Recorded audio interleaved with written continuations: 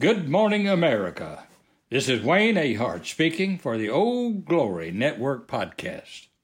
Thank you for tuning in for another message of common sense values designed to make Old Glory great again. Now, I want to begin today's message with something I have entitled Immigration Reform. Now, these are my thoughts on solving this challenge to benefit America and its future citizens. And I wrote this, ladies and gentlemen, in 2010. And this is how it began. There are three issues to consider and contend with regarding immigration. Number one is securing the border. Number two, legal immigration. And number three, illegal immigration. So we'll begin with securing the border. I believe that it is an absolute necessity to secure the border in a fashion that makes it virtually impossible to enter the country illegally. Security of the border is necessary for the security of our country and the peace of mind of all citizens. Immigration reform is not possible without border security. And then legal immigration. Well, once this is achieved, the border security that is, then I suggest we continue to permit legal immigrants to enter on work permits, parentheses, with the freedom to return to their country and back and forth to America as they wish. They need not apply for citizenship if they wish to go back and forth just to earn money. They must agree to abide by our laws and pay income taxes on their earnings. They will be permitted to take a driver's exam and qualify for a license once they can speak English and read English. No free benefits of any kind will be granted them. Their permission to be in this country will be as a foreign guest for the purpose of employment. Now, if they wish to become a U.S. citizen, then they must apply and complete all requirements. All the same rules would apply to those applying for citizenship as the immigrant worker until they are declared a citizen. Now, if any immigrant commits a felony against our country or one of its citizens, they should be deported immediately with no possibility of returning legally. If the felony reaches the level that a judge or jury determines that they must pay a greater penalty than just deportation, then they may be imprisoned or executed as the judge deems fair and proper. Now, rape, murder, or terrorism would be automatic, severe punishment, and any prison sentence must be served without the possibility of parole, and then deportation upon their release after serving their term. Now, let's talk about illegal immigration. Now, some of these illegal immigrants are pretty bad people and were criminals in their own country and or have committed crimes in America as well.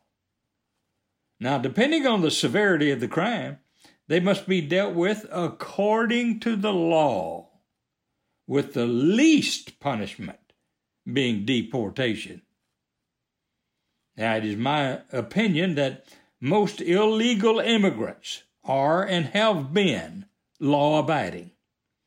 And we should not reward those, even though they've been good citizens while here, with amnesty.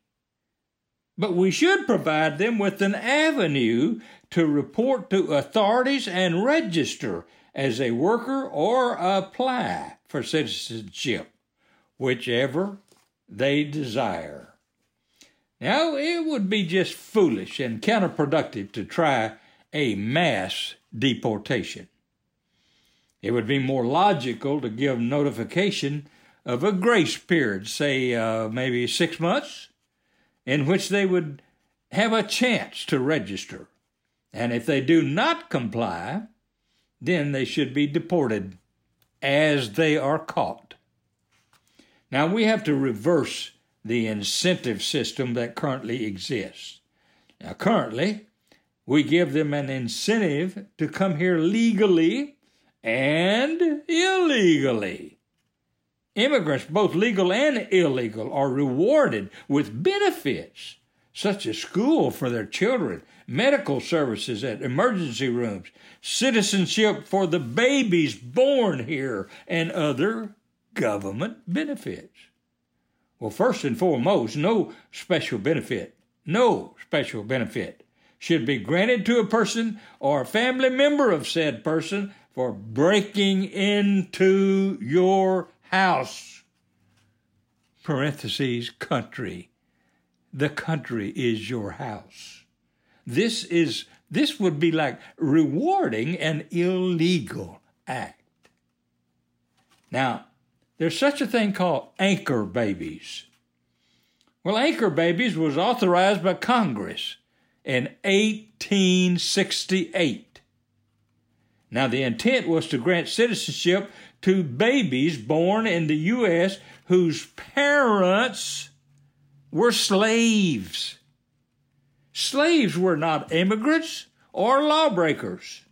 They were captured or purchased and brought to America against their will. Therefore, it was the appropriate thing to do to enable their offspring, born against their will on American soil, to become U.S. citizens. Now, when an immigrant meets qualifications for citizenship, when their progeny will be granted citizenship simultaneously. All immigrants who register to apply for citizenship may enroll their children in public school when they have learned to speak English. This is America. We speak English. And if you wish to be an American, prove it by learning English. Now, any registered immigrant will be allowed to purchase health insurance. There will be no free care. No fine will be given the illegal immigrants who voluntarily register. The incentive will be to register, not to hide. Now, the penalty for not registering will be deportation and a ban for life. Henry David Thoreau stated, "That man is richest whose pleasures are the cheapest." Good point.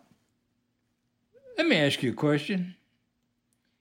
Do you think God listens when you pray drunk? In the 1 of Peter of 4:7 says, "Be alert and of sober mind so that you may pray." Sounds to me like he doesn't want you being drunk when you pray. Now, states and cities have laws against drunk driving, laws against drinking alcohol and driving because they know it impairs your mind and body even before you are legally drunk. So this begs the question, why would you engage in an activity that you know does harmful things to you and possibly cause you to harm others? Why would you put something in your body that would cause you to slur your words, be unstable on your feet, to stagger, to stumble, to fall, to be belligerent, to embarrass yourself or your family, to be unable to drive? Would you ride a horse or a bicycle or a motorcycle drunk? Would you want a drunk doing surgery on you or even slightly impaired? Would you want your son or your daughter to take after you if you were an alcoholic abuser? There are so many reasons for your brain to scream at you, no, don't touch that stuff, now or ever. An alarm should go off in your brain like a submarine warning of danger. These are some of the reasons that users through centuries have referred to it as evil spirits. Evil spirits. You know, they put it in real pretty bottles now, and they advertise with beautiful women using it. But believe me, it's as evil as ever and caused those lovely ladies misery beyond description. Now, ladies and gentlemen, stick with water. When God designed heaven and the earth, He designed us for water. And by the way, He gave us plenty of it to use. Now, before we sign off today, we want to remind you that if you are a conservative, then you will want to listen to the Old Glory Network podcast. But if you're not a conservative, then you need to listen. Call your friends and relatives and encourage them to listen. If you love America the way I do, then help us keep it. You can order my son, Kevin Dale Ahart's music on iTunes, Apple Music, Spotify, and Amazon. And by the way, Kevin has just released a new single called Sweet Ruby. Well, it is a fabulous song, and it's about an awesome little daughter that he's recently had. Now, if you wish to order his CD called Cowboy's Revenge, email me, Wayne Ahart, at weahart@gmail.com. Now, the CD with 11 great songs on it is only $15, and that includes free shipping. Now, don't forget to subscribe to the podcast, which is absolutely no cost to you, and leave a 5-star review. Man, I would appreciate that. And visit our website at oldglorynetwork.com. And happy trails till we meet again next week.